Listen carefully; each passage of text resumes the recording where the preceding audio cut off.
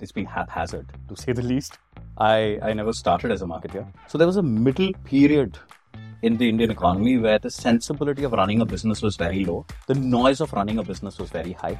Are you talking about the whole irrational exuberance? If you look at the FMCG trajectory that has happened in this country, right, and the consumption evolution that has happened in the country, it's not happened in terms of new money, it's happened in the old money. India doesn't have a dearth of data. We actually have a surplus of dirty data. So phone numbers are useless, email addresses are like boy1001@hotmail.com. So in some sense, retention is not just a marketer's problem, it's everyone's problem.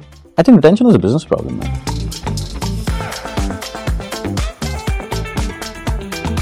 Hi there. Welcome to the State of Retention Marketing podcast. I'm thrilled to have you join us for episode 38, kicking off season 2 with a fresh outlook. Now, if you're sure, chances are either you're fascinated or maybe even spooked by the topic of user engagement and retention. Either way, you've come to the right place. This episode is particularly special to me because it's not every day I encounter somebody as refreshingly candid as our guest today, Samriddh Dasgupta.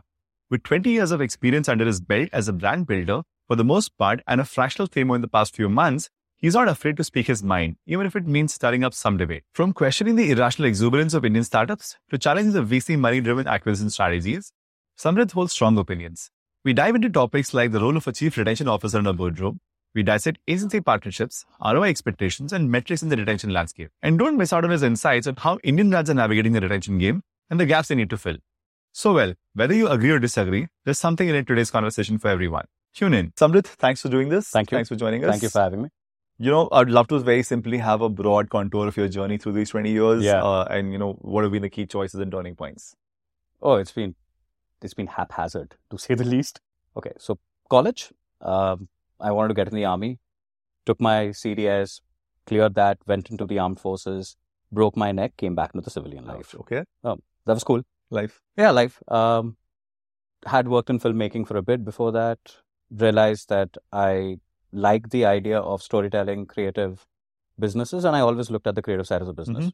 I was never particularly very creative myself, but I understood the dynamics of that business. Started an agency with a bunch of folks, 4 of us, 10 years down, 140 odd people, worked across the length and breadth of India, and early days, this was essentially from around 2004 to about 2014, 15. We were working with emerging businesses, SMEs, second generation businesses who wanted to go the digital way. Sure. So a lot of young folks had come back, on the back of manufacturing capacity that was built by their families. Now, these manufacturing capacities were fairly robust. These were very large businesses, right? So I'm talking about businesses which were in those days doing upwards of 70, 80 crores anyways, and extremely profitable. Now, all these young folks had come back and they wanted to sort of take that one leap of faith into turning manufacturing into a brand, from that brand into a distribution model, and then further sort of see what they could do with it in terms of digital expansion. Yeah, orbit changing So, maneuvers. yeah, absolutely, right? I mean, massive pivotal spaces for them to get into. And I realized I had an opportunity there, right? Because there were large incumbent agencies which didn't essentially understand India as a whole. Or digital either. Or digital either. See, digital, everyone was learning, yeah? So it's Sure. it's not like we knew a lot. Fair. We potentially knew a little more than others, Hmm. but it's not like we knew everything. So that 10-year journey was essentially sort of breaking this entire digital ecosystem up into bits and atoms and seeing what we could excel at. Sure. So we started to excel at a bunch of things which went across the length and breadth of, consumer technology, consumer products, some degree of research capacity, but a lot of creative inputs, which would grow across the funnel, right? Okay. And interesting, I'm saying funnel because there was no funnel ideology there. The but definition of the funnel itself seems to be a relatively but easy one. For us, it was always that. Sure. Right? So I think we did really well. Worked with large organizations, took some organizations to an IPO level. My company itself was pretty well settled. 40 people, a lot of people. I had burnt out by the time I was 25. By the time I was 30, 33, 34. And I was like, man, this is it. I can't do this anymore. Because you start by the time you're around 23 and then you do it for about 10 odd years. You don't sleep enough. And that's when I realized that, listen, I potentially have a lot more to give. Built my own ship, ran it for a bit, had a good time, but let's see let's see what's out there, right? I joined the Times Group to work on a business called Dine Out. Extremely lucky. Dine Out had just been acquired, and Times was essentially trying to build the first almost restaurant operating system in the country. And again, it was a very SaaS to a D2C play, which was let's first build the operating system and then try to get consumers in. So superbly fun, lots of energy. I think that energy sort of remains. Very good space, very early stage. So again, a category creation mandate. Suddenly went from leading a team of 140 people to leading a 14-member team. And I'm like, something's off. Build that up. Learned a lot. Learned consumer tech, consumer products. Learned the app ecosystem, because that was the transitional phase in the Indian economy. Like the this was about 2015. So 2014, 2015. To be upward curve. Just about the upward curve. Very early stage app ecosystems. Mostly apps till pre that were web-based apps, and this one was where brands were still deciding that they need to have apps, and then I think Minstrel decided it was mostly like PWAs. Go app only for some reason. Yeah, so it was like PWAs for a while, and then people would oscillate between having a website to having an app. There was, of course, no one system that would run them all, so everything was native. This was pre-Jio, which means that even the penetration for smartphones and all of that was still much less. Negligible. Almost nothing, right? And then there was still that CDMA versus the GSM war. All those things were happening. Very interesting times, though, from a telco perspective. Very interesting times from a VAS perspective. I was in a media space, which was essentially looking at data. We were looking at working with restaurants, so it was an online to an offline business. There were two spectrums to what we were trying to build. So very, very early stage sort of cohort analysis, ensuring that we are acquiring people and then retaining people downstream, right? Well, because cohorts back then, huh? That's interesting. We had to, right? Because one, it was expensive. It's always been expensive to do business, especially when you are a business that's been acquired by another company. Frugality is the boardroom conversation. Put it on your, right? You can't not be frugal. Yeah, you have to be frugal. There is no other way. And you have skin in the game, so you want to be as frugal as you can be. Sure. So that's how the journey started in terms of going into marketing. So my submission of my marketing journey is actually potentially only 10 years, right? So my overall media creative is also a fair bit of exposure. Yeah. Right? So I'm saying, the different aspects of marketing. The definition of marketing, which is, you've worked in the marketing team where you potentially become a brand manager. That for me would have been about 10 odd years, but I never started as a brand manager. I straight away went into a CMO role. Yeah. So, it was... That's fun, no? It had its challenges. I'm not going to be... I'm not going to say that... You sound like somebody who enjoys being out of depth, right? Sometimes. For a short while. Yeah, okay. For a very short while. But you just have to build systems around you. Of course. So, I realized very early on that I'm very good at building systems that work for me.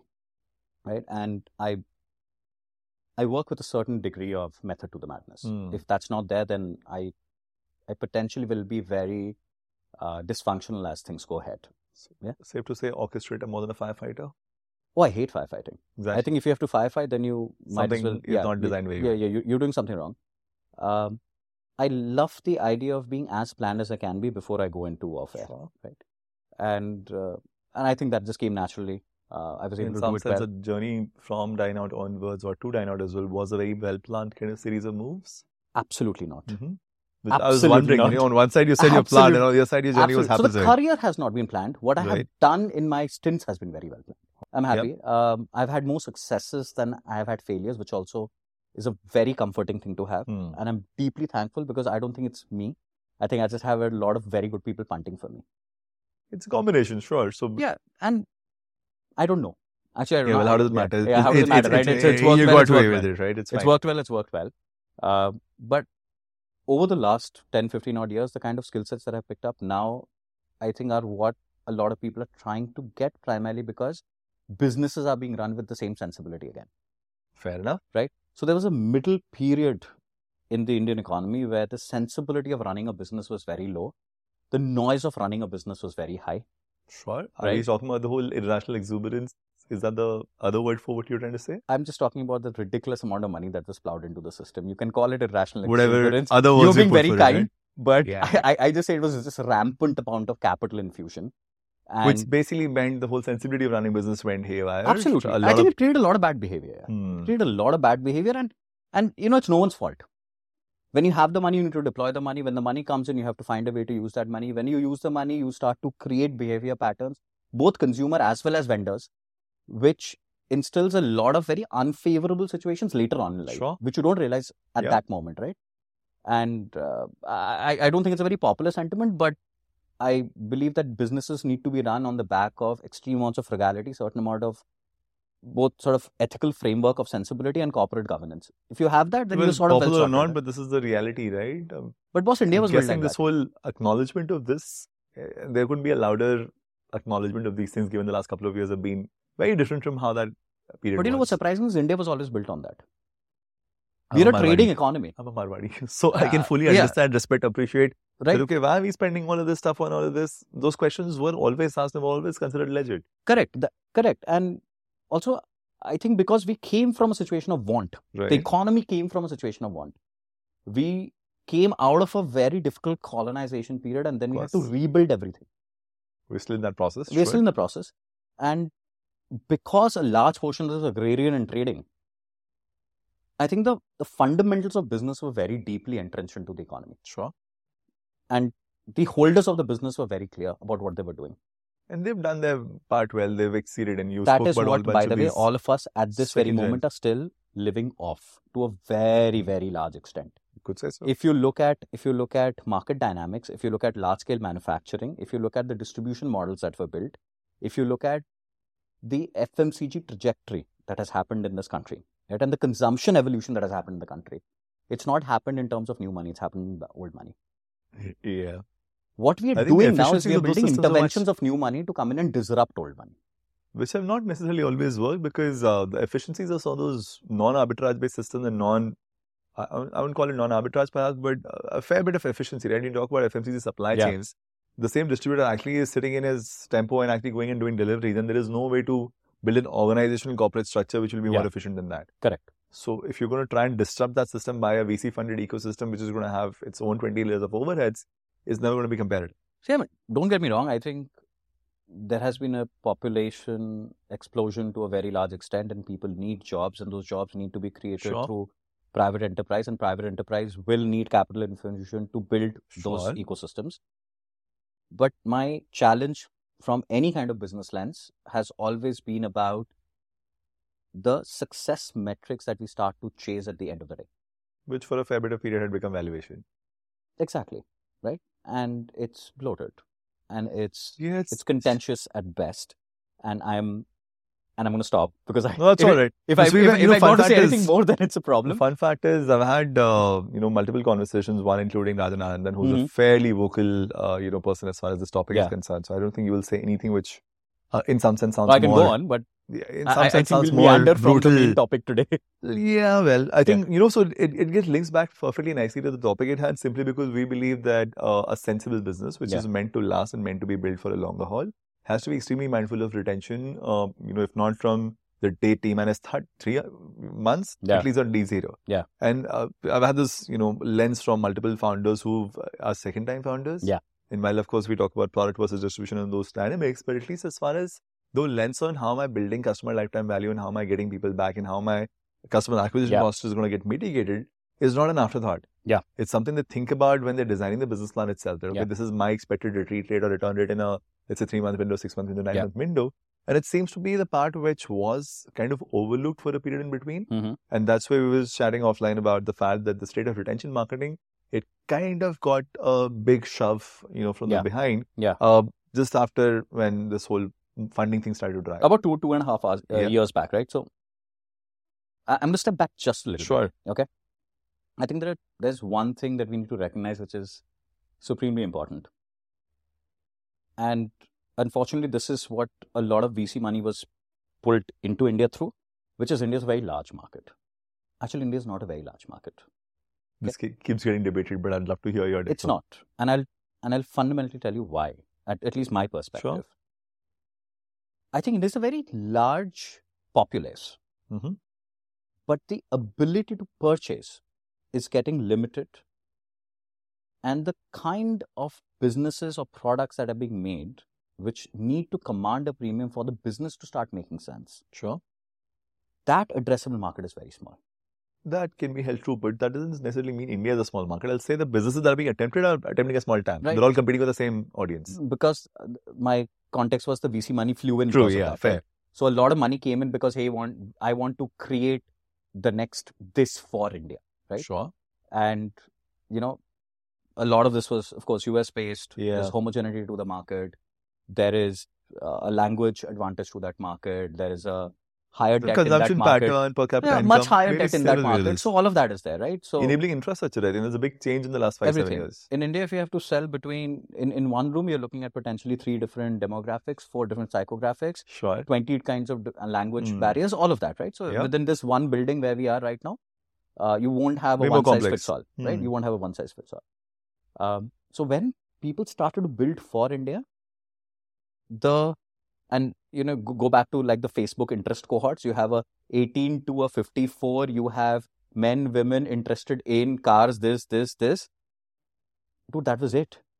So now you have 2,000 brands, maybe all even going more. After the same. All going after that same consumer set. Sure. So now the consumer is sitting, as a user, I've got my phone, I'm scrolling through, I see one ad on Instagram who's selling me shoes, another one is selling me socks, another one is selling me chaddis, and I'm like, dude, what the hell, dude? Because everyone's selling me something or the other, right? Yeah. Starting from a toothpaste, to a car, to travel, to healthcare. Everyone is selling to me. Sure. Everyone is selling to anyone who has a particular kind of a smartphone, which now the entry barriers are extremely low. Age. Thankfully, now I don't, now that I'm post 40, I don't get a lot of ads, which is fine. I think really? You don't? I thought this is the people who have the money to spend. I get different kinds of ads. Yeah. Different kinds of ads, which I don't really want to speak about. Sure, but yeah, like, ghutne mein dard hai, baal jhad rahe, all of that. But that is fine. Sure. I get those ads. But what I've realized, and I think a lot of businesses have realized, is that the addressable chunk is this. The share of wallet is constantly increasing for different kinds of brands. Now, this links back to the retention piece. I have acquired you. Yeah. But there are 20 other brands also which want to acquire you. Right? If I can't retain you, then I'm essentially either I have paid you to go and buy it from another brand. I've created the category. No, because the first time I'm paying you, no? Sure. Most businesses, the first purchase is mostly the businesses losing money and they're paying you. Or paying Google. That. Yeah. Or paying the advertising platforms to get you in. Overall, they're losing money, right? Yeah, overall, you more often than not, a business in the first sale, the first transaction, you are most likely going to lose money. You start to make the so-called argument around CAC and lifetime value, right? Yeah. So, sure. And then comes the LTV. Yep. That's when it starts to get a little meatier. But if I have to start spending a lot of money to even retain you, then essentially I still consider that to be the first sale.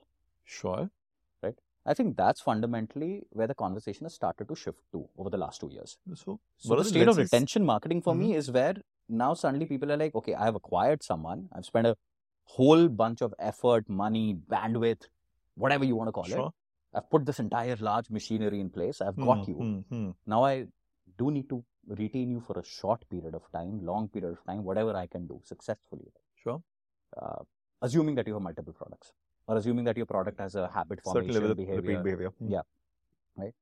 Assuming that the attribution that you need is not just a website-based attribution, but maybe at some stage you can attribute some degree to a marketplace. Sure. Some degree to an offline channel. Now, I have had the privilege of working across a very large-scale omni-channel player. Sure. So for us, attribution used to be a lot easier because, of course, the cost was in our control. Yep. Data sets were very first-party data-driven. The sort of starting from CDP unification to the ERP, topic. everything was ours. It was a ground-up stack that was built for the pet. Stuff which is a luxury was a day zero thing available to you. Yeah. I'm actually, even pre that, right? So, I mean, I was looking at patterns which would help me look at propensity of conversion through and through. And then we would look at what stage in the funnel would you drop off, right? And when you start to do that with lakhs and lakhs of customers in a month, it starts to get really interesting because you see data patterns emerging across. But most brands don't have that privilege. Or a lot of brands don't have that especially the ones which are legacy systems to transform to this several years away, in some sense. Thank you for bringing that up because I keep saying this. India doesn't have a dearth of data. We actually have a surplus of dirty data. And useless, not actionable, not ready to be used. Nothing, right? So phone numbers are useless. Email addresses are like boy1001@hotmail.com. Abhi bhi aate, by the way. Sure. I don't know how those exist. Yeah.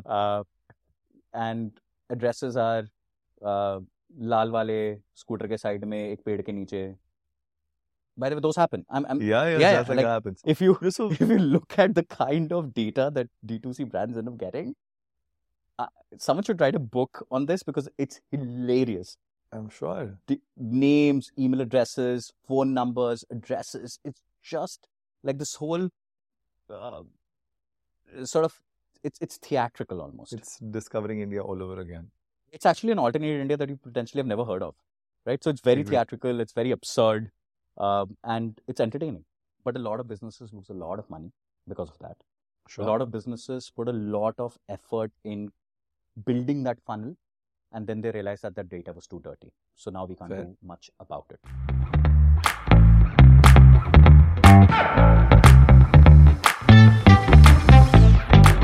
So back to our original thread around the VC fuel play, and then 2.5 years ago, retention marketing started to seem relevant because now your CACs are crazy and you're dealing with this relatively small tab, which all brands are chasing. Which means if you don't drive retention, you will ultimately cap out in terms of how you can grow because you can keep acquiring customers, but without repeats, your active base continues to either remain stable or start to shrink. And now you have to prove to your VC that you have a potentially large market, which means you can't compromise growth. Puts you in a bit of a downward spiral. You continue burning till you crash. It's a fairly vicious And that's a real, I mean, given the fact that about 90% of series or seed funded brands will not even make it to series B, is a reality. So perhaps for a VC lens, that's how the nature of the business is. Some people will crack it and that's what they want to bet on. The rest of them go to hell. See, I mean, that's hedging bets. That's a separate thing. That's the nature of a VC's business. All I'm saying is the founder is a different board because really bad for businesses. It's really bad for the founders because they're operating in a framework that they'll be the 2% lucky ones, which 90% chances are they will not. So how do you build a sustainable that's a very bad Pareto, right? That's a reality of how that market plays out. I mean, it takes a certain degree of stupid optimism to believe that you will be in that 2% without planning for it in some sense. It takes stupid optimism to be a founder. Well, that I would still take it as a default requirement, but this can be solved. So if this part can be solved. If you don't have that stupid optimism, then you most likely are not going to start up. So I don't think, I mean, so there are two different pieces to me. The fact that it's fantastic. I mean it in a good way. Huh? I don't mean it in a So bad I like way. that positivity of a founder that you're optimistic about the potential of what you want to do. But then, the phrase I hear and which I quite like is use your heart to decide where you want to go, but then use your head to decide how you're going to get there. So the moment you decide to be a founder, if you're going to be irrational about how you're going to play your game to get your business PMF scale, whatever sorted, is where the question mark comes in, and that's where the mortality becomes crazy if you're not mindful of these choices. I've had the privilege of working with a lot of founders, and I'm just being very candid. Sure. I think there is no founder who starts up, one, without knowing to a very large extent where they're going. Sure. Second is they have a very clear sense of also what they want to build and how they want to build, more often than not. Sure. Yeah. They also have the gumption to get there.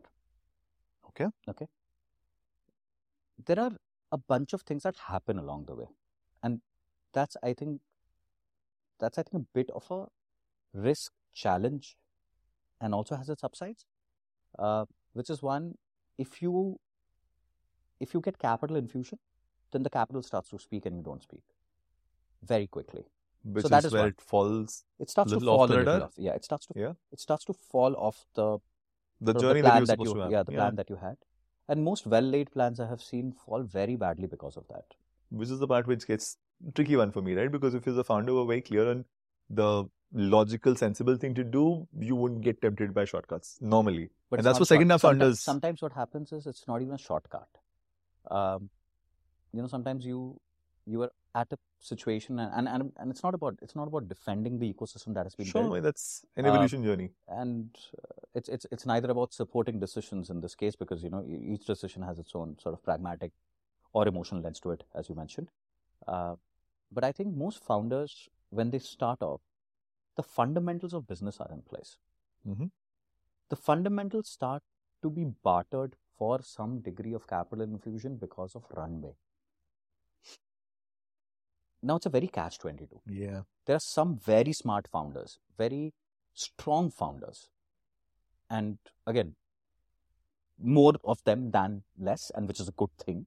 And that is why I think this entire ecosystem and the enterprise... It's evolving. The second-half founders tend to be looking at it like very differently. Even the first time. Because सबने सीख लिया है.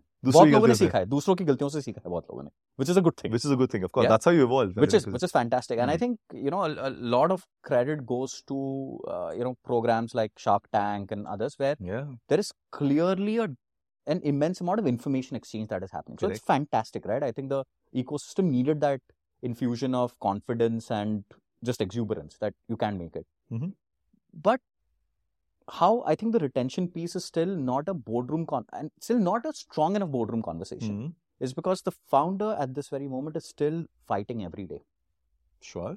Now, the team that the founder has potentially built, could be marketing, could be sales, whatever it is, that team itself has not gone through the rigor of retention.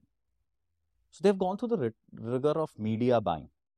If you're old school enough, you would have gone through some degree of media buying, right? Media buying आता है, offline आता है, event बनाना आता है, creatives बनाने आते हैं, ad बनाना आता है, celebrity handle करना आता है. Facebook, Google भी आता है लगभग. हाँ, वो तो media buying में आ गया ना, वो सब, हाँ, तो ठीक है, all that. I mean, whether it's biddable or it's whatever it is, वो सब आता है. But that's broadly sorted and figured. जो नहीं आता है, वो है लोगों के फोन में घुस के उनको इन्फ्लुएंस करना through the power of either a WhatsApp or an SMS or a web push or an email. Mm-hmm. Because that's craft. That is not just tool. Sure. It's the craft of being able to tell a compelling story. It's the craft of writing really well. It's the craft of designing things in a beautiful manner. Mm-hmm. It's the craft where you are not only pushing a discount, but you're adding some value to my life. Now, for a brand to go through that evolutionary cycle of thinking that my retention funnel is not just about pushing a discount or putting a free product and actually starting to add some value back to the consumer or the user's life, I think that evolutionary curve has still not happened here. Or happened, but in a very limited space. Second is there isn't enough talent either at, for me, I think the talent is mostly at the brand level and then it gets transferred on to as an insight to the service provider level. Sure. Which is how do I really make this into an actionable piece? Mm-hmm. Right? Old school, there used to be this thing about direct mailers going. I know. Okay. It's still coming back, huh? Turns out the best open rates are direct mails. Of course. But, suppose you were to take a Reader's Digest, or suppose you were to take any subscription, you would end up getting these small little delightful things. Most of it would not be about, hey, you can get another Reader's Digest free. Like, no one cares. Right? You've already paid for it. But there would be something that would keep people excited, happy, sort of in line with what the brand really wants them to think of or how they want them to feel. Sure. That conversation, unfortunately, doesn't remain on the table. Now the conversations about retention is, I sent an email, how many people did it get delivered to? What was the cohort size? What was the open rate? Click through, blah, blah, blah. And you suddenly like, dude, that's not even what you need to be solving for. You're solving for something different. You're solving for how many of these people, or sort of what kind of conversations are you being able to drive, and how many people are coming back, and what is the stickiness factor through and through, right? There is no stickiness factor measurement. Okay. Right. And it's not dashboard. So what I mean by that is there are a bunch of metrics which should ladder up to one key metric, or maximum two key metrics. Bunch of them. I think the world of sentiment analysis has done this really well, or social listening has done this very well with sentiment analysis. Okay. Social listening is pure play listening. Sure. Listening, assessment, analysis, sort of decrypting it and then turning it into some degree of an insight. That's been done really well with the ideology of sentiment frameworks being deployed on top. So you're listening and there is a sentiment framework. Fantastic. I, as a C-suite, I know what I have to look for. Fair enough. My ability to buy or sell that particular service, whether it's internally or to myself, is very clear because I see one graph going up or something going down. And then you do whatever it takes to make it work. And I know where it needs to go. So as long as the sentiment piece for my organization, for my company is going up, my brand sentiment is going up, my negatives are low, my neutrals and positives are high, it's almost like an NPS, right? Sure. So broadly, you have some degree of measurability and metric to it. I think what right now happens with retention marketing is that you end up getting a dashboard which has lots of blinking lights. Lots of them. What chamakdar cheez hoti hai wo, theek hai? You look through left to right and you see there is one pie there is one line graph, there is one pie chart, and you're like, okay, this is great. What the heck do I do with it? What is the top level item? Yeah, what's there? What's there, right? Now, either you know how to read it and extrapolate. Now, once you have extrapolated, but no, it's not that easy. You have extrapolated an insight. You've extrapolated something from it. Now you have a full stakeholder system that you have to convince to do something. Sometimes it's about orders not going on time, which has led to some degree of, complaints coming in or whatever it is. Sometimes it's about not enough content being there, which has led to a lot of inquiry coming in. So look at it this way, right? You can break down almost any funnel into an sort of inquiry, complaint, and request piece. Broadly that, right? So then you have an ECR model that sort of gets deployed on top of it. And on top of that, you have a recency, frequency, whatever else that you want to put. You have people who have come in, or you have people who are reacting to things, or they're asking questions, or they're engaging with you. 90% of this world, by the way, only complains. Right? The other ones don't speak. Otherwise, don't care. Right? And then on top of it, when people are opening an email, if it doesn't really add any value to them, they're never going to share anything. Second is, no one really takes a screenshot of an email and shares it unless it's absolutely, out there. Something has happened. WhatsApp was very, very good till about a few months back, maybe. It became too crowded. Man, it's become a cesspool right now. It's the same as what happened to Facebook, right? I mean, no more friends, it's just brands. It's just brands. It's just brands. So my WhatsApp is full of brands trying to sell me shit that I don't need. And I don't care. I'm blind to all of them. What I would call the goose with the golden eggs, which is now about to die. Yeah, exactly, right? I think people have milked it too much. So there was supposed to be some degree of restraint, but it's gone. So within all of this, question Facebook should have solved, but anyway. No, Facebook's not very good at solving any of this. Clearly. So let's leave that. Now, in the middle of all of this, you have this one dashboard with all those blinking lights. And everything starts to break. Because either I have extrapolated, and if I have extrapolated, then there is a downstream impact of what needs to be done. And I need different kinds of people within my organization to pull, extra hours or just put in more bandwidth to solve a bunch of problems which will help my retention funnel. But then those people don't give a shit about the retention funnel. So what do I really do? One of the topics I was trying to write about or articulate a thought process on was, does the chief retention officer need a seat at the table? Because the exact same question mark, if, there's a set of products which are giving me terrible NPS, do I want to continue shipping them or should I discard that inventory? And that conversation should be had with the guy who owns inventory /finance /whatever, because if you're going to dispatch those products, you're ultimately hurting your marketing. All the best for the guy. Yeah, but if that product is giving them the highest gross margin and the maximum amount of revenue, then they're always going to be in a situation where sales to aa rahe tujhe kya farak padta. What percentage of the sale is actually that right? Thankfully, I've worked with orgs which were able to solve for this. What was the stance? Tremendously. I think one, again, extreme amounts of privilege. One, because I was very early stage to a lot of this, so I was able to set influence that discipline. As well. Yeah. So the culture has always been that. See, one, because I grew up in a very service-oriented environment. So when you grow up with clients and your life runs on payments coming in on time, you sort of start to make sure that you're delivering value. Fair enough. There's really no other option, right? It's the same as our people like us, because if we're not on our true servicing value, it's going to get messed. The entire service industry runs on that, right? Because the entire service industry fundamentally runs on the back of ensuring that there is under-promise, over-delivery, and a certain amount of commitment towards empathy. Sure. 3 broad sort of areas for us to focus on. Same applies when you're looking at a marketing funnel. You have to make sure that people are extremely comfortable, they're happy, and then if they are happy, they'll keep coming back to you. Which is the customer centricity and the customer delight aspect to any organization. And the brand sort of forms itself around that. Very lucky to have had the opportunity to influence that culture in organizations. That's kind of where I was trying to find the dots between the whole optimism versus rational planning, because the founders that you seem to have worked with had that, let's say, sense and the judgment to say, okay, this is something that needs to be solved on an early level in terms of priority, design, system, empowerment, because like you said, the guy who needs to care about it, if he doesn't care about it, there's only very little you can do. So in the power equation structures as well, if it's not designed well, it's going to end up in a certain direction. And that's sort of known now, right? I mean, we've seen enough evidence of things falling apart because they were not designed well. See, I came from a very old school thought process. And I worked with companies which were working across the length and breadth of India. Sure.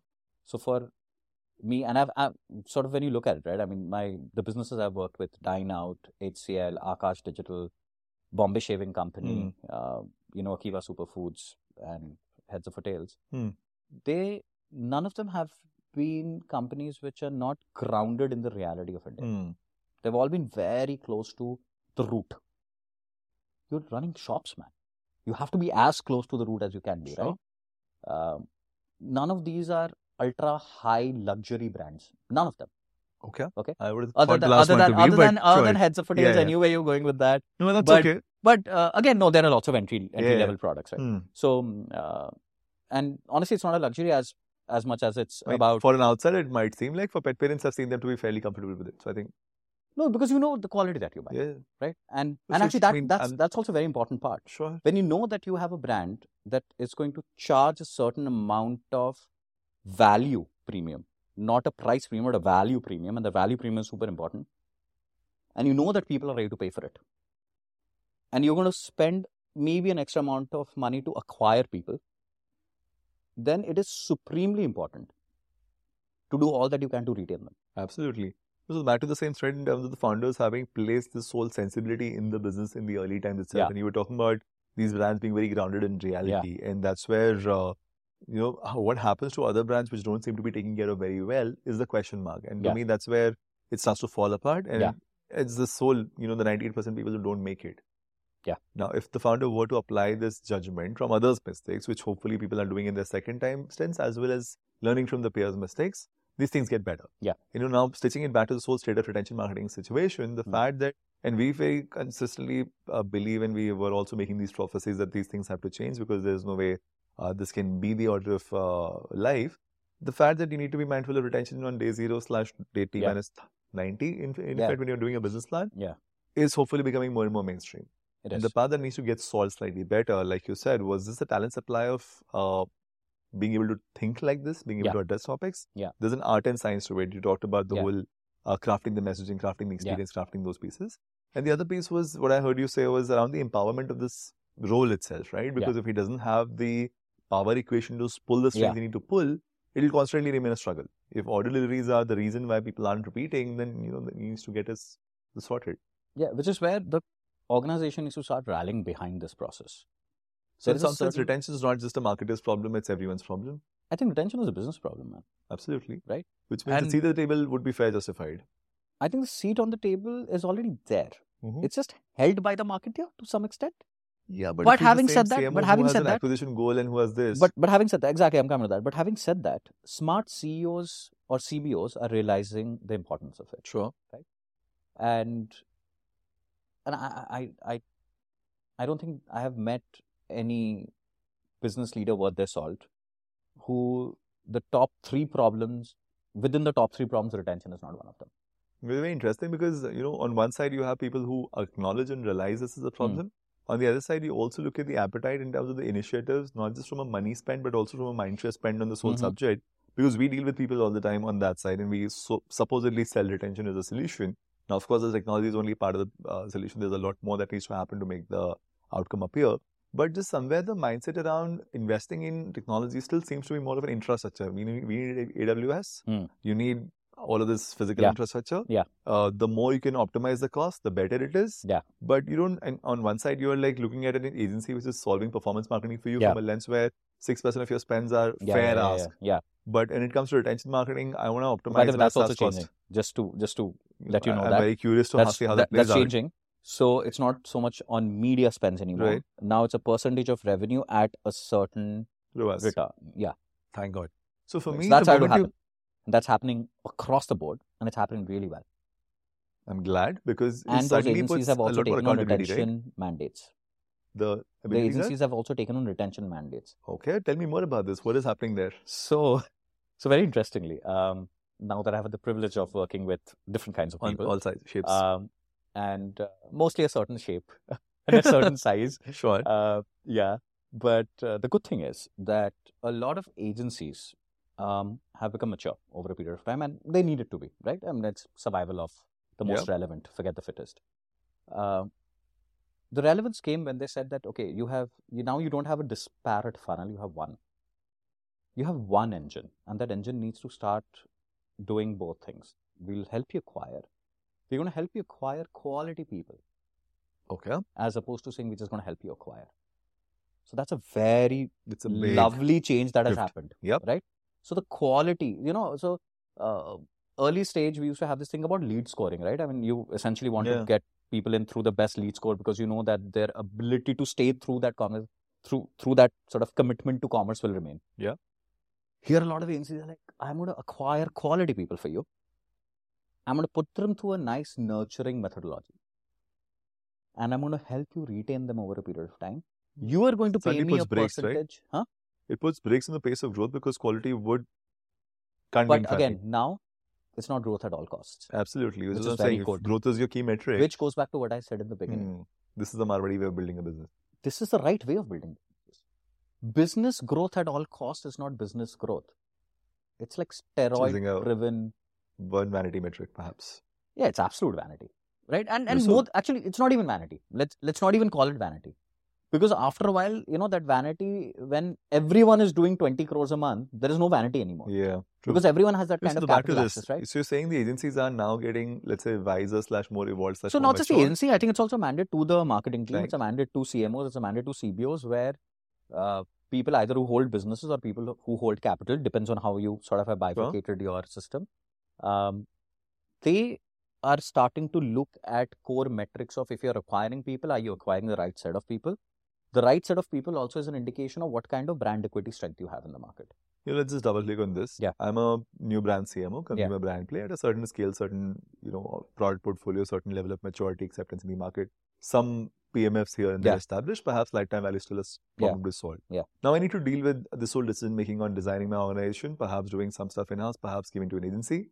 How do I decide whether they're the right, let's say, approach to take, people to do business with, what KPIs to solve for? Because that's a critical juncture at which either I can go the right path and, do a good job, eventually scale up a sensible business, or this can just be a battle I'll keep fighting without much success. So what are the things that you've seen happen which are the... So a lot of people have burned their fingers. Absolutely. There is no right answer to this. I'm sorry, but there is a bunch of boxes to you. But I'll tell you broadly what a good framework is. Right. If that helps. Yeah, that does help. And also, by the way, cards on the table, I'm not a big fan of the agency model. I'm personally not a big fan of the agency model because I think at the end of the day, you need to build core capacity in-house. Right? Yeah, I mean... But when you can't build it, then you rely there's a life stage, whatever. So you rely on external support. And I'm not taking away from the agency. It's just that at some stage, you need to just build that capacity in-house, right? Fair enough. But if you have to choose an agency partner, then I think there are two questions that you should ask yourself. One, am I okay to let go of control? And, it's not so much about choosing the right partner, it's about letting the partner do the job that they have to do. So a lot of times what I have seen or potentially experienced also in some form is that you are so not ready to let go of control that after a while the agency doesn't become someone who is consulting you. They become someone who's just doing it for you. So you become an execution partner, you don't really become a consultative partner, and that's where you sort of lose out on what potentially the agency can bring as value to the table. So that's one. My contention also happens when it comes to agencies. Typically, when it comes to the sales pitch, the guy who's selling versus the guy who's actually delivering on the account tends to be very different. Correct. So the whole quality of execution versus consulting, and that's where the question of what to demand from your agency becomes. What metrics do you demand? So you said ROAS margin. So all of that is, I think that's, people are smart enough. People know that they have to. I've seen, unfortunately, of course, it could be a function of what kind of people you've met and what kind of people I've met and what kind of radar you might have. But I don't think it's yet mainstream. And that's what I'm trying to make sure that, if you I think if I have to look at an agency, one, I will look at the size of the agency depending on my size. I don't want to be a very small player in a large agency. A lot of people would love to go to a large agency because they feel that there's so much that they can bring to the table. But if you're a very small account, then 90% of the time you're not going to get really well serviced. So that's one. So I will go for a fair thing to say that I need a partner level attention to my account personally and a certain cadence. That, the partner level भी नहीं हो, but at least someone senior enough in that system. Once a month अगर मुझे नहीं मिल रहा तो it's not. So broadly that. मतलब चलो partner हो, owner हो, जो भी है, but you need someone who's got to have some degree of care and love for you, and the care and love does not come when that person is doing 30 brands at the same time. Yes, absolutely. Right? Or you are one of the lowest sort of revenue driven. So if you're small, find somebody your size equivalent. Slightly bigger. Just slightly bigger. Right? So that's number one. Second is that what are you really good at and what are they really good at? Now, as a founder, you might be fantastic, and I've seen this. Okay, founders are very good at a few things. Very good at a few things. So you will have a set of founders who are going to be fantastic at, identity, branding, just the comms of it. They know intuitively how the brand should feel, look, because they built it. Yeah. Right? They have sat with the first early stage designers and literally potentially written down every word and said, Mera to dil ka tukda ye hai. Correct. Right? This is how it should be. You want to hold on to that. So now you don't want a partner who's going to come in and say, I want to change this shit. You want a partner who's going to say, I love what you have done. And I see a lot of potential in this and I want to build it up with you. Sure. Right? So you want a consultative approach and you don't want a disruptive approach at that. Yeah. Right? And you don't want them to come in and start, sort of poking into your branding. You want them to say... But that's assuming the founder is pretty good with it, because there are So I'm saying you have to figure out what you're really good at. You have to decide right? that, because, there's also this whole counter reality, right? People are probably great with products, but they're not necessarily great with comms, which means they hold on to the wrong stuff, then there's this shit getting amplified. Depends. But you have to figure out what you're really good at. Sure. At the end of the day, as a founder, if you don't have a very strong bias and an opinion, then anyways, you're not really building out a company that really is going to stand the test of time.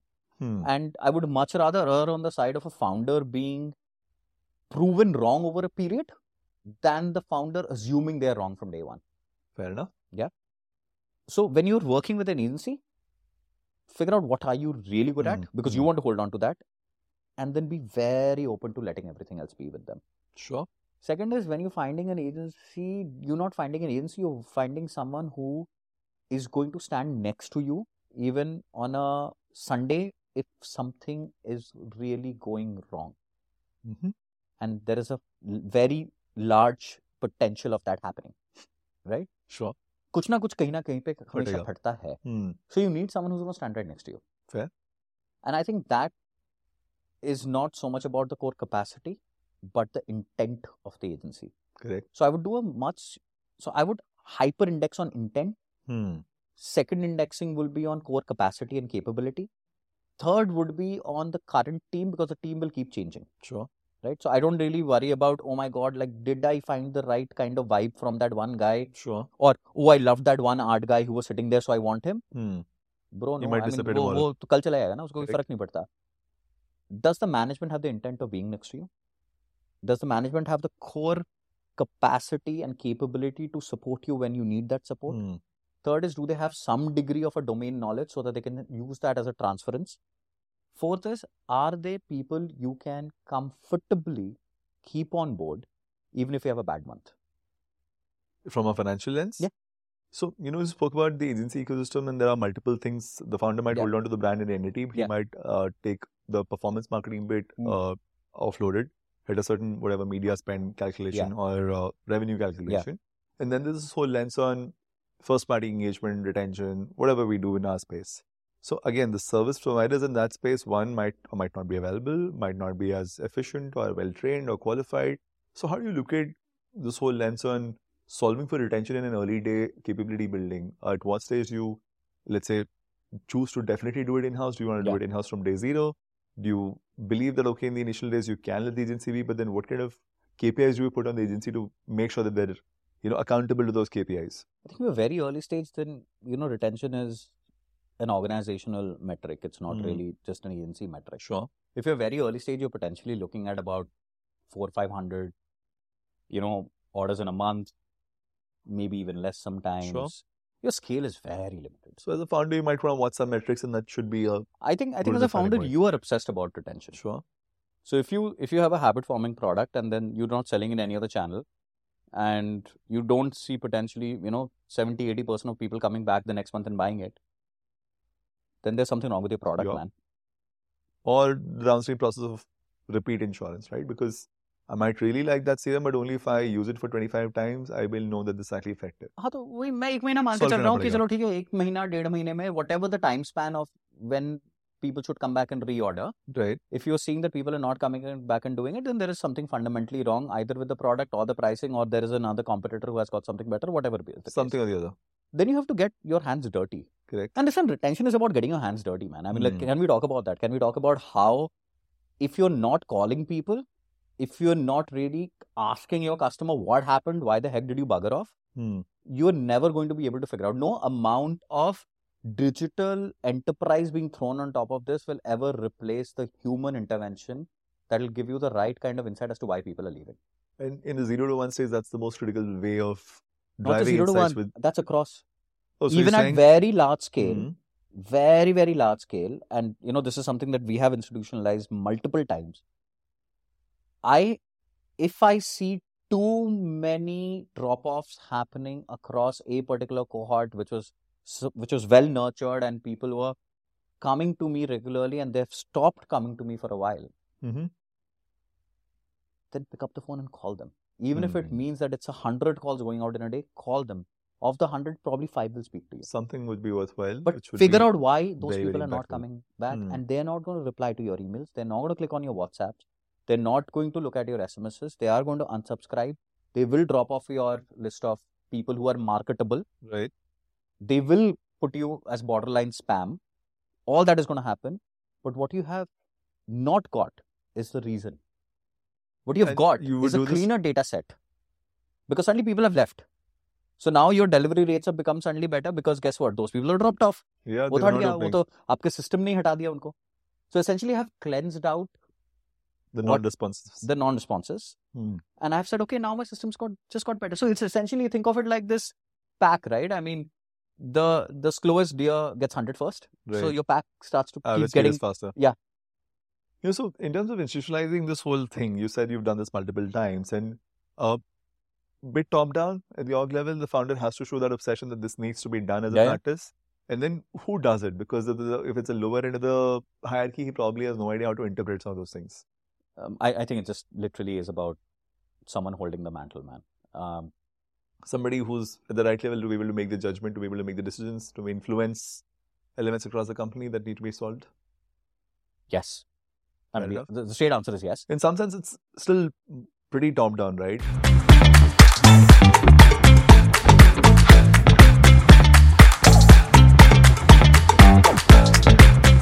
Now back to this whole thread that, okay... but anything that needs to happen which is out of the ordinary is always top down. Yeah, it has to be coming from the top. So this whole journey from, let's say, $500 a month to $5,000 a month to $10,000 a month is a bit of a sometimes discontinuity, sometimes continuity. But just in the terms of navigating retention as a subject and putting the right kind of infrastructure together from a technology lens, from a people lens, from a process lens, from a data lens, what would be your key milestones that would be, let's say, a 0 to 1 year journey? What should that be covered? Milestones in terms of what needs to be put together? Yeah. I think first is the mindset, man. Without the mindset, there's literally nothing that works, because all of this needs capital, it needs bandwidth, you need an FTE, you need a bunch of resources. This is what I was trying to say. It's bodies at the problem, right? Yeah. To some extent, it's bodies at the problem. So first is the mindset, and I think that by itself takes time. Really? It takes a certain amount of time, because as I mentioned, if you're looking at any kind of mid to large scale organization, then maybe their fights are not daily fights. But if you're looking at a early to a mid stage organization, then everything's a daily fight. Sure. So this conversation somehow, unfortunately, might just get lost in the meandering 20,000 crises that hits in a day. Isn't that something to solve for? Because that's kind of what it is part of it. I'm just saying that it takes a little longer than one can expect. I might be wrong, but broadly what I've seen is whether you are naturally able to do this or not, but you're better off doing this from the early days. So the mindset should be kind of theoretically solved. So it's like this, you know that you are supposed to walk 45 minutes a day. Do you really do it? Yeah, I get it. So it should be done, but is it done are two different things. Yeah, so I mean, everyone recognizes the importance of it. Yeah. Right? You're supposed to work out, man. But most people don't, right? Yep, true. So screw that. I mean, that's irrelevant whether it's about recognizing the problem and then solving for the problem. Recognizing the recognition of the problem, 100%. I think everyone recognizes it. Also because they've been forced to recognize it. In some sense, the commitment to solving it in an aggressive fashion is the path that still seems to be... It depends on the priority list में कहाँ पे आता है वो. So एक तो उसको priority list में ऊपर लाना, which is the mindset setting, right? कि हाँ चलो ये 15 चीजें हैं, but ये मुझे ऊपर लाना पड़ेगा, because अगर ये ऊपर नहीं लाऊंगा, then I can't solve what's happening downstream. Sure. So you have to find use cases for why that should come up. Right? A lot of times you'll say, I need to work on the retention fund, and they'll be like, but वो तो ठीक है. We have larger problems, let's say in terms of a product, or let's say we have a logistics challenge or some of this. What's the use of deploying retention on top of this when we understand that these systems are broken? First, let's solve these systems. Sure. Let's fix these systems, and then we'll deploy retention. So hence there'll be a better experience. You're not wrong. They're not wrong. Sure. You can't go out there and contest by saying, yeah, I mean, I'm going to invite a whole bunch of people to my house, but I don't have food to feed them. Sure. Right? So they'll say, dude, I don't have enough. You're saying you're going to do retention, but you have only 2 products. How are you going to cross-sell, upsell? What are you going to do? Again, fair point. Sure. So you have to, and that's what I mean by setting the mindset, which is, what is the right time to contextualize it as a business metric, which does not end up impacting every other function, right? And it's still, because it's not the most prevalent revenue driver, it's still potentially about, 10 to 12%. If you are doing it really well, 10 to 12% of your revenue uptake. Most people don't even want to care for the 10 to 12% when there are so many other things to solve for. Okay. If I can reduce my COGS by 20%, then I have honestly made that money back. Right? So first is the mindset. That's my priority one. Second, I think, is finding someone who's going to be the owner for this. Sure. Someone who's clearly saying, I am the sponsor in some form. I will take responsibility for this. More often than not, it does become a marketing role, which is usually absolutely that's the natural fine. Gravitation. Which is absolutely fine. There's nothing wrong with it. So you will have someone in the marketing team who's going to take responsibility of it. Now here is where it starts to get super interesting. More often than not, this person has either been exposed to some aspects of retention marketing or almost no aspects of retention marketing. But there is an intent to learn retention marketing. Right?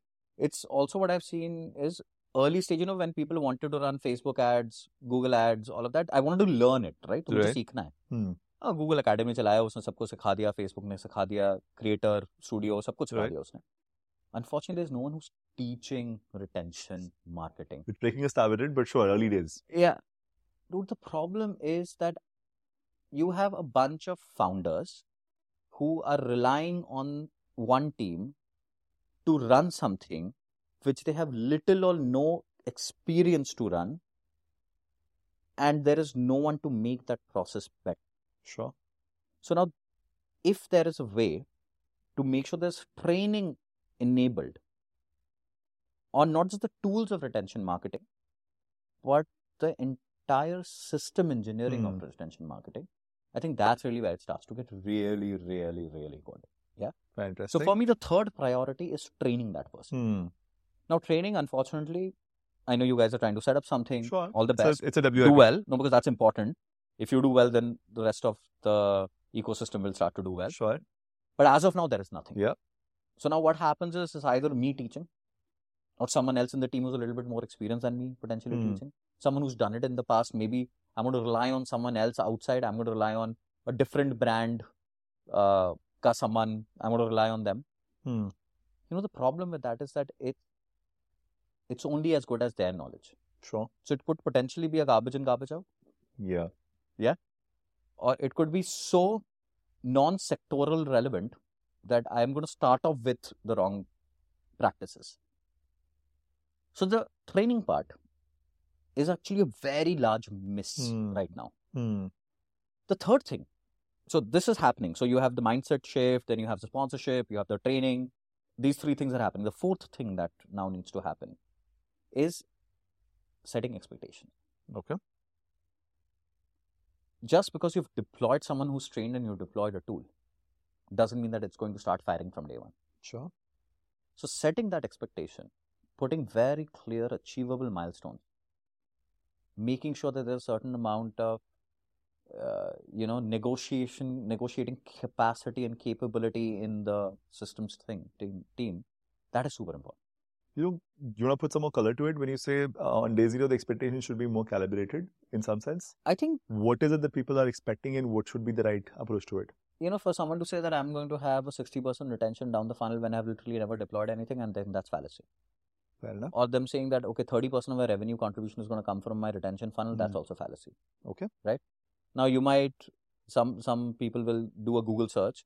What is the kind of retention metric that, globally, okay, you're looking at US metrics, fantastic retention metrics to a very large extent. You're going to see massive amounts of revenue contribution. You're going to see lots of brand loyalty, brand love, all of that. Your NPS is going to be south of potentially 90-97%, and you're going to be like, okay, that's the kind of metric I need to chase. No.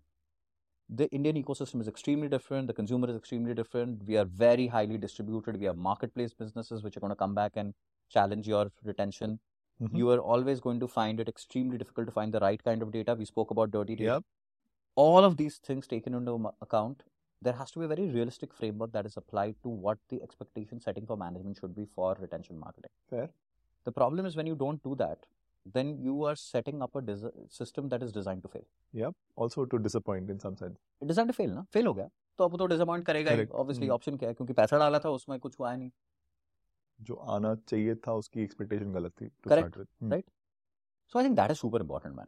But इसमें एक बात तो ये समझ. So in terms of just the whole, ROI के लिए investment लगता है पहले. तो investment का calibration, how do you do? How much is too little versus too much? Because if you don't put in the right people, the right training and the right tooling, then all of this will anyway not go far. Yeah. So how do you decide how much is it worth it? Do you compare a ROAS metric, then I'm going to pay Google X amount of money, get this kind of revenue out of it. If I were to put this kind of money on a tool and a people and a comms cost, then I should at least get this kind of revenue out of it. I think is there a framework to it? Yeah, the one very clear way of looking at it is what's the opportunity cost. Right now, if I'm letting go of 90 people on the table and I'm keeping 10 of the 100 that I've acquired, then that's potentially 90, transactions that I'm letting go of over a period of time, right? So the opportunity cost is the first thing that I need to look at. In terms of what else could I have done with the same money? What else? No. What kind of money would I have got if these people would have come back and repeated? So you're saying from a repeat lens, if I've gotten delta extra, then this delta is the part of the ROI. Right. So now at the end of the day, if you have the potential of bringing 25 people back to you, right, and 4 रुपए करेगा वो, तो 100 रुपए बनने तुम्हारे. Fair enough. ठीक है. तो मतलब वो 100 रुपए है. 100 रुपए बनाने के लिए मैं खर्च कितना करने को तैयार. Correct. Right. So now at the end of the day, if I know that मुझे 100 रुपए बनने हैं, I should be able to spend at least, let's say, 50 rupees on that.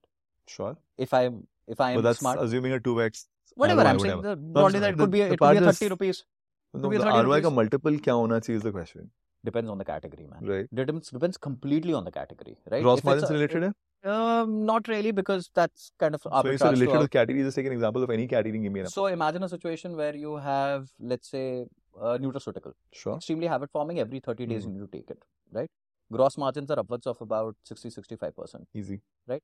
I'm very happy to take a 35-40% ACOS on a repeat also. Fair enough. No issues. Because I'm still making that 20% and I know that my LTV is very, very high. Sure. Right? Take a different category where the gross margin itself is potentially about 35-40%. But that anyways a struggle in D2C. Right. So वो है. Now 35-40% नहीं है. Lots of companies which are operating at a 35-40% because branding cost is high, packaging cost is high, your COGS are high because of the quality of the material. So many businesses are like that, right? 50% also. But in that you can't potentially, if your gross margin is 50%, you can't really part ways with 50% on that revenue, right? Unless you're charging a ridiculous premium, which also then again is a big challenge because to get people back, you're potentially discounting it higher. So, it's a little bit of a vicious cycle. But at any point of time, if my performance marketing is, let's say, giving me about a 2.5-3x ROAS, right, then my retention funnel ideally should match that. I'm saying match it. Match it, if not exceed I'm just saying match it. If it exceeds it, phenomenal. Bonus. Phenomenal. I would love for that to happen. But don't start with the expectation that should be like 2x of this. But at least match it. Right? Fair enough. Because if you're not even matching it and it's, own captive audience, then boss, question the product. Something's wrong. Question the product, no. Question a lot of things. Question pricing, question product, question. The whole funnel, somewhere something is broken. कहीं ना कुछ broken है. Fair enough. But at least match तो कर दो. Fair enough. Right? Now, we are also going to assume that you acquired the right kind of people. Which is unhealthy assumption in a lot of situations, but yeah, let's go Let's assume that you acquired the right kind of people. Is there a way to judge that a priori? What kind of, let's say, decision-making infra you need to have in place to be able to judge that? Yes. So, if you have not acquired people through very heavy discounts, if you have not acquired people through very dodgy funnels like Telegram, bots, and God knows what are the other channels that are out there. Sure. If you have potentially made sure that the journey that the customer is taking to purchase something is a bit more informed. Right. And you have also seen your social traction go up and people mentioning you on social after they have bought the product, which shows some degree of quality. Right. I think that goes on to say that the funnel was right. Okay. Right. I'll take a classic example. Okay. There is heads or tails at any point of time. On an average on Instagram, ends up getting, on a daily basis, between 500 to 600 tags a day. Okay. These are people who have taken a product, take a picture of their clicked it, Fit with it. tagged heads of a tail. Correct. Right? I think that's a phenomenal metric. Yeah. Because it shows that we are acquiring the right kind of people who are now going to go on social and speak well of us. Yeah. Do they only come back and buy from us? No. They're buying from different places. Sure. But at least it's the ICP. Exactly. Right? And that gives us a certain degree of confidence that if we were to give these people something extra, something special, by extra I don't mean discount, it could be anything. An experience, they will potentially stick with me longer. Okay. Now imagine a situation where no one really comes back and even tags you on Instagram. No one posts. In that category, that is a... You might be selling a lot, but no one comes and does anything. They don't care for the brand. There's no love. There's no pride. Right? Mostly. I'm just talking about consumer products and consumer categories. In that category, it's a fair reflection of a degree of brand affinity forming. You'll be surprised how much that happens in makeup, that happens in hair care, it happens in shoes, it happens across fashion, it happens in cell phones, everywhere. Social mentions are like a proxy to brand affinity. New. 90% of the time, you're going to take a picture and you're going to upload it. Sure. India is going through an aspirational curve. So everyone wants to show. Yeah. Unless you're buying a categories which are... Unless you're buying a toothpaste or a toothbrush, which also I'm sure my friends at Pofar are going to say that exactly. हमें वो भी आता है. ठीक है? I would assume that you're literally going to take pictures of everything and post it and say, I now have this, I have arrived. Right? Fair. Now, if that's not happening to you as a brand. At all. I mean, to whatever scale. Something which is you're selling, let's say, 1,000 units in a month and you get one tag. Something's wrong. Nobody cares. Something's wrong. Okay? You're not selling to the right people. Maybe you don't even care for that Instagram audience. That is okay. But then your entire retention funnel approach changes. Sure. Then it's no longer about, okay, how do I get these people back through the power of content or through craft or any of it? No. Then it's about, I've got these 999 people who don't really care about flaunting the brand. They potentially want something completely different from me. I have to be able to figure out what that is and then drive my retention through. So you have to have a clear sense of who are you selling to, the kind of customers you are getting, because of whom you are going to be deploying what. Sure. So the choice that you make is insights-based. I mean, there's a certain amount of hypotheses which will be validated. Which also, by the way, no current technology gives me. Tell me more about this.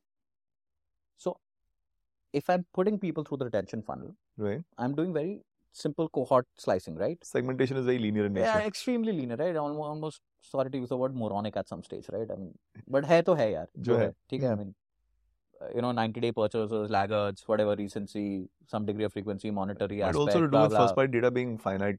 तो बस उतना ही है ना. So I'm not saying that it's a problem of the tool. I'm just saying it's a problem of the system that we have built. Sure. And it's not a system that you built alone. It's a system that marketers have built, businesses. In some sense, more first-party data would help, but how do you get it? Right. Now, at this moment, when I'm putting people through this funnel and I have segmented that funnel and people are not responding to that funnel or people are responding to the funnel, there is no quality indicator. Right? And a quality indicator for me could be like just a simple nudge or a question that makes people take 2 seconds extra to do. Sure. Simple. Something like, it's almost like a very, very nice sort of an NPS indicator that you end up building, which is, hey, do you like this? How was your just this experience? Just till here, how has your experience been? Did you know this? Sure. Right? A little bit of content push, which makes them think and maybe they can act on that. Sure. Right? I just think that the human experience can be made so much richer. And by richness of the content, and I keep speaking of content because the world runs on that. Sure. We can keep saying tools and data, and I love both, but I think data informs me to build what kind of content that needs to go out, and the tool just helps me disperse it and maybe analyze where it's landed.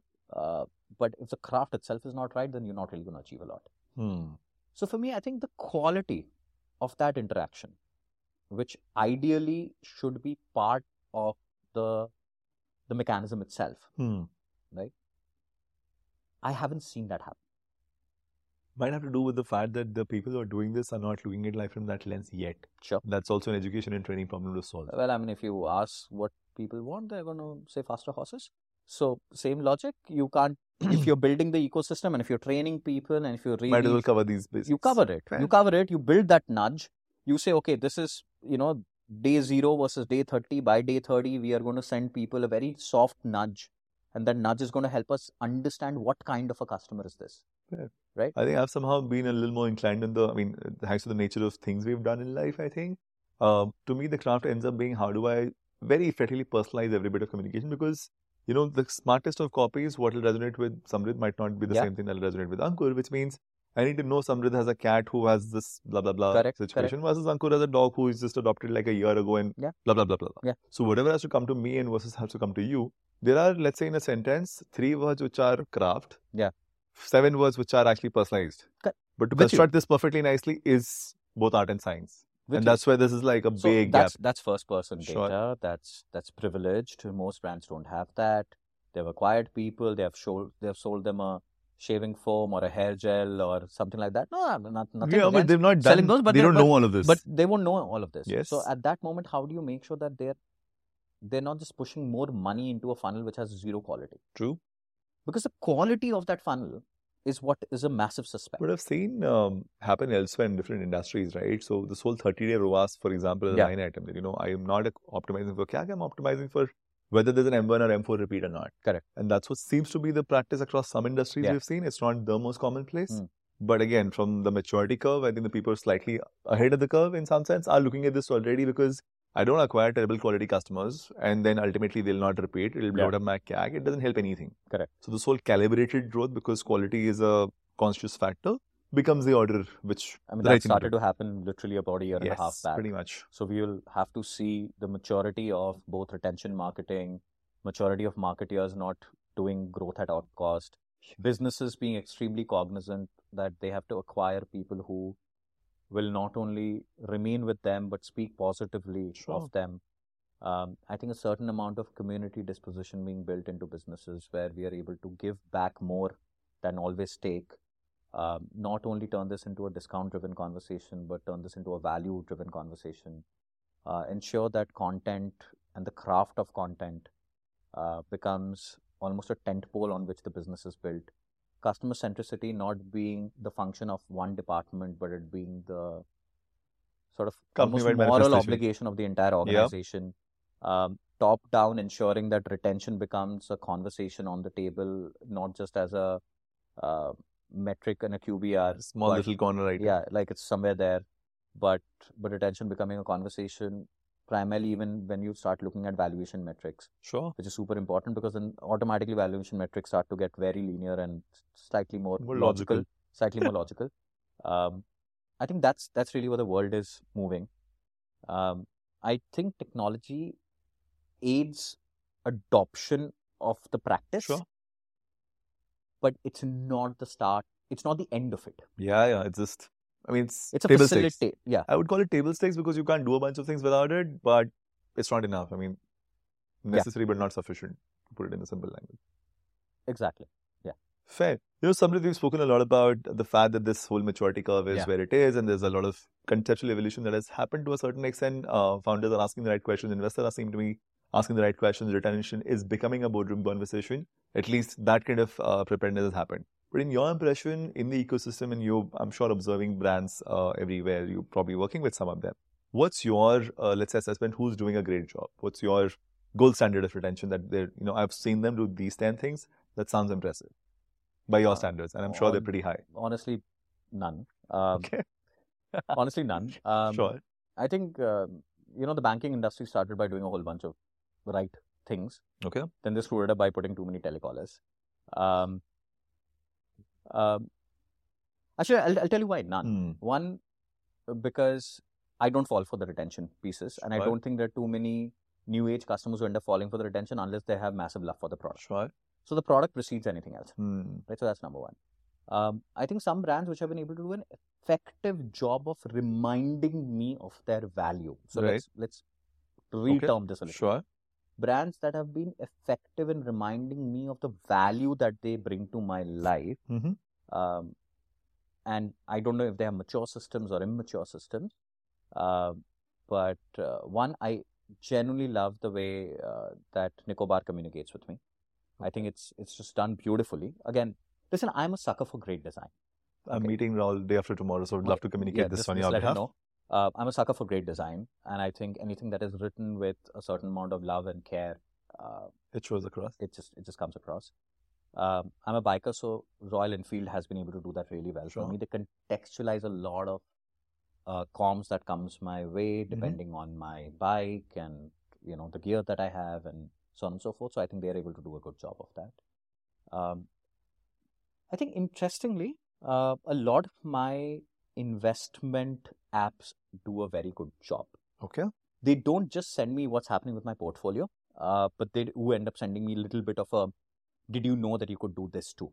Sure. Right. And as early stage, let's say investors or early stage sort of market players, little bit helps. Is this personalized to you? To some extent, yes. Are they cognizant of your life stage as an early stage I can investor? recognize the pattern. I've started to recognize the pattern now. So, there's like I look at index funds, small case. So for example, they will try to contextualize it, but suddenly one in the middle will be like a slightly large cap. Sure. And they'll be like, this is also performing in a similar way. So it's not a massive deviation from what my usual behavior / discovery pattern would be. Right. So I think that's well done. Of course, I mean, all kinds of entertainment apps, and they're doing like a phenomenal bloody job. All the automation that gets involved, right? For people like Netflix, it's just. But then I'm feeding them that data, so I would expect that, right? If you can't get that right, then bloody well get out of the business. Your expectations, right? Your benchmarks are set because of the Amazon and the Netflixes, which are global products. Yeah. And now the Indian folks are like really starting to catch up with that expectation. Yeah, but look at the amount of richness of data that I give a Netflix or an OTT or someone else, right? I mean, they know every little detail of my life, and it's a little disturbing. Spooky. Exactly. So I don't think too many people do it really well. I think brands which have a maturity curve inbuilt into their system where they have the patience to nurture me. Yeah. And it's a patience to nurture. It's not a patience to sell. They're two different things. Nurturing, and a lot of people get that very wrong. Yeah. Right? So they'll start to bombard people with sale, and I think that really screws it up. And I don't react to any of it. I don't think any of us react to any of it. We have 6-7 of us in this room, and I don't think anyone is really going to react to any of it. But if someone was to be able to contextualize content, fun fact is, for some reason, this shit still goes on because it seems to be delivering something. I don't know what, but it does. One, it's easy. Second, it's dopamine. Gives you something. Third is that no one has really tried the other way with a certain amount of patience. So the True. problem is patience. Right. So for me, I think broadly that. Right. I haven't really experienced any other brand which has been able to communicate to me with the value that they potentially can and should.